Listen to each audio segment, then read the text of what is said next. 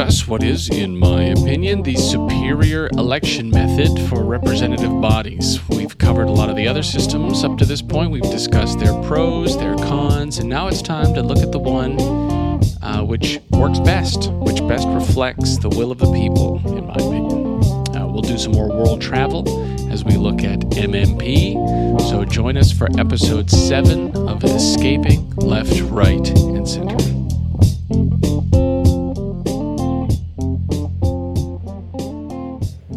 Welcome back, everyone. My name is Taylor.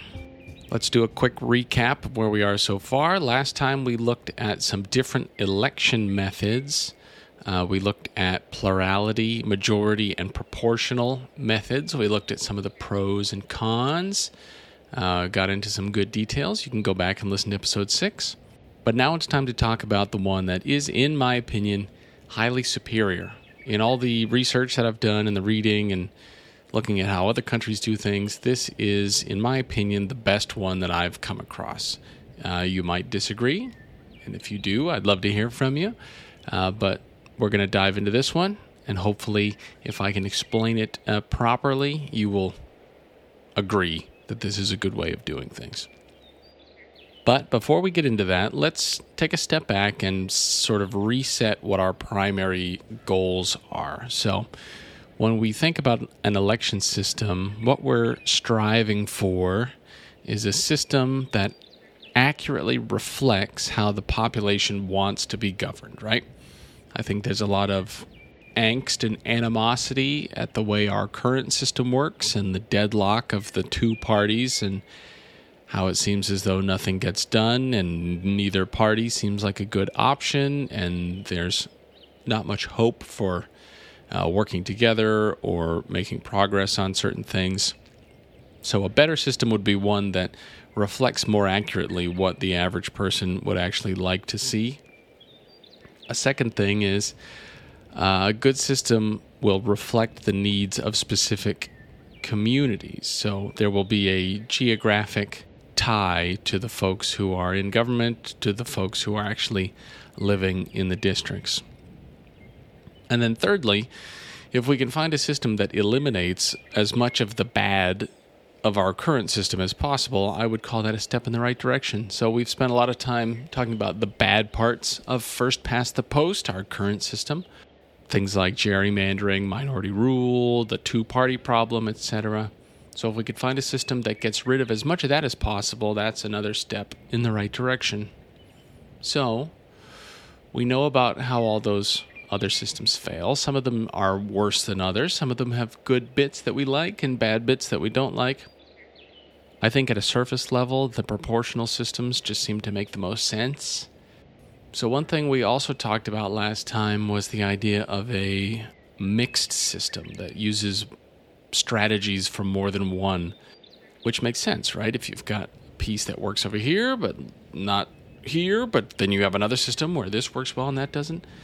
I think it just makes sense that you pick and choose what you like and slap them together. And that's what we have with mixed member proportional. So this is a combination of first past the post and list party rank, which we talked about last time. Briefly, we'll just touch on the history of it. This system was first used in Germany during the 40s after World War II. So once the no-no Germans had been kicked out of power and there was this reforming of Germany, they got to sort of design it from the ground up, from scratch. And so rather than go back to systems that had demonstrated certain flaws in the past, they decided to come up with a new strategy, and the one that they decided on we now know as mixed member proportional, or MMP. They still use it. It works very well. And before we go any farther, I should specify that this system is specific for the lower house style representative body. So think the House of Commons in England, or the House of Representatives in the U.S., or even a state House of Representatives, something like that. So this isn't necessarily something you'd use to choose a president or the Senate. I think the Senate elections work fairly well the way they are now. But this would be something that I would be in favor of implementing in the House of Representatives. Just something to note. This system is currently in use in a handful of other countries, South Korea, New Zealand, Bolivia, a few other small ones. A few others have tried it and for whatever reason have not stuck with it, but it is currently active in a handful of countries. So now let's talk about how it works. Imagine you had a state, and that state was divided up into 50 districts, right? In Massachusetts, I think there are 160 seats, but the math is going to get confusing, so we're just going to pretend that there are 50. So at this point, we're all pretty familiar with how it goes. On election day, you walk in and you see the list of candidates for your district, right? There's typically a Republican, a Democrat, maybe a Libertarian, an Independent, yada, yada, yada. You cast your vote, and whoever gets the most votes wins. We know this is first past the post, has a bunch of problems. But now, imagine you have that, but now you get a second vote. And with that second vote, you cast for whichever political party best represents you. So you'd cast one vote for the person you'd like to represent your district, and then the second vote is for which party most aligns with your convictions. The votes are then tallied using the district vote first, and they see how the district shakes out, and they award seats, right? There are 50 districts. They award 50 seats based on who wins the districts, but now, instead of it stopping at 50, we're going to add a second 50 seats for a total of 100. So the first 50 seats get doled out first past the post style by whoever wins the districts. But now this second batch of seats gets awarded based on the percentage of votes cast for parties. So say 45% of the second vote went to the Democrats. 40% went to the Republicans. 5% went to the Libertarians, so on and so forth. They would take the results of the district, they would award those, and that would equal out to a certain percentage. And as we looked at in first past the post, that could mean that, let's say, all the Democrats win their districts. So 100% of those first 50 are Democrats. That's not going to accurately represent the proportions of the popular party vote. So then they're going to award the other seats in such a way that the final distribution represents as close as possible the party votes. So in each district, you still have a representative tied geographically to their district. But now you also have a way for the folks whose candidate didn't win to still be represented in government. So in this example, if you think about it, if the Libertarians won 3% of the party vote, they'd wind up getting 3 seats. If the Green Party won 1% of the party vote, they'd get 1 seat. If the Birthday Party won 7%, they'd get 7 seats, so on and so forth. But each of the districts would still have someone specific to that region or that community to advocate for them as well. So this sort of gives us the best of both worlds, where you get the person close to home, but also mixes up the parties. There's a great YouTube video about this. I've referenced this channel in the past, but if you go and look up CGP Grey on YouTube, he's got a video called Mixed Member Proportional Representation Explained, and he does a lovely job. He uses some animals and some good illustrations, and it's a very nice, clear explanation. So what this does is that it eliminates the two-party problem, because even though you might strategically use that vote in the district race, you can vote however your conscience dictates in the party race. This will essentially kill gerrymandering and wasted votes, because it basically frees people from having to be super stingy and pragmatic with their one vote and gives them 2 votes that they can then spread around however they feel. It eliminates the two-party problem because now all that is needed for a smaller party to get a seat in government is to win the percentage equivalent of one seat.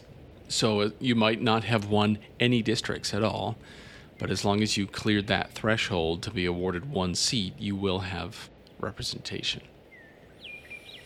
So you might be asking, well, how do they award that second batch of 50? Like, once you vote for a party, how do they do that? And so the way that would happen, it can vary, but prior to the elections, each of the parties would come up with a list based on however their own internal metrics would figure it out.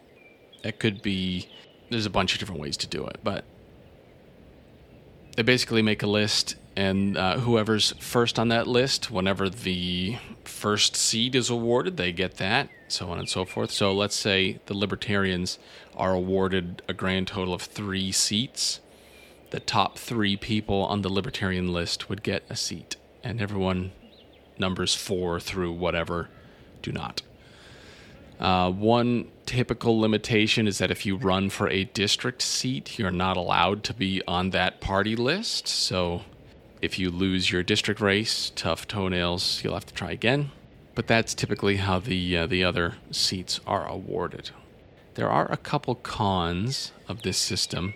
The biggest one is that it makes political parties a legal entity, right? It sort of codifies them into the election method, which, as much as we perhaps wouldn't believe it, the Democratic and Republican parties are not sort of legally recognized groups. They're basically informal citizen groups.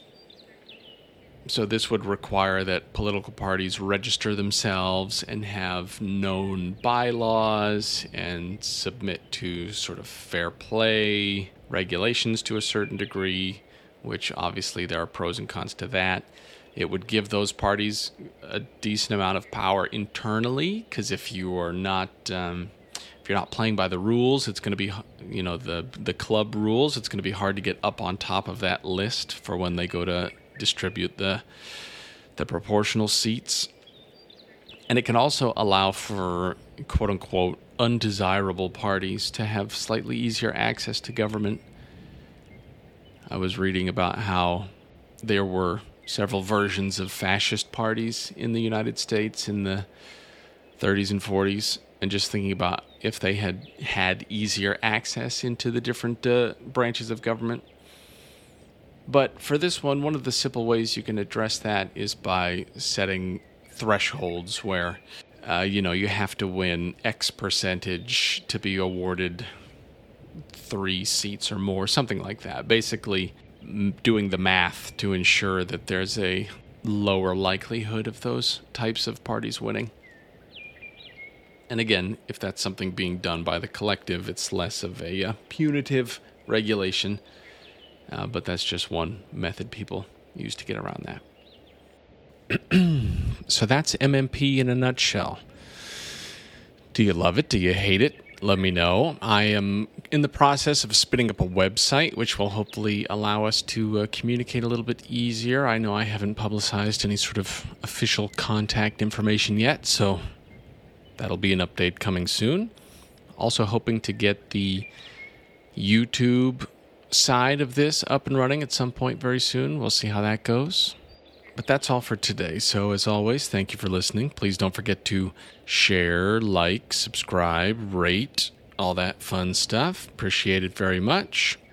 Next week, we're going to talk about centrism, if it exists, and if it actually works or not. So that'll be interesting. Until then, thank you so much for listening, and we'll see you next time.